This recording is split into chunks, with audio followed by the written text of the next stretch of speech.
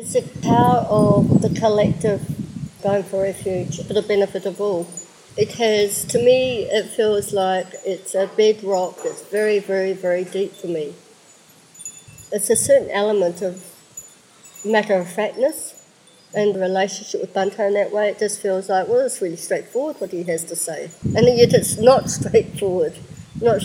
So actually my heart gets very much moved when maybe in particular about conflicts, and then when people learn to meet each other and actually go beyond their own, actually really listen. It's quite heart-opening when not only healing, but actually it gives them confidence to go out to others more as well. It's not just a one-to-one relationship, it's a multi-dimensional. It has a big effect.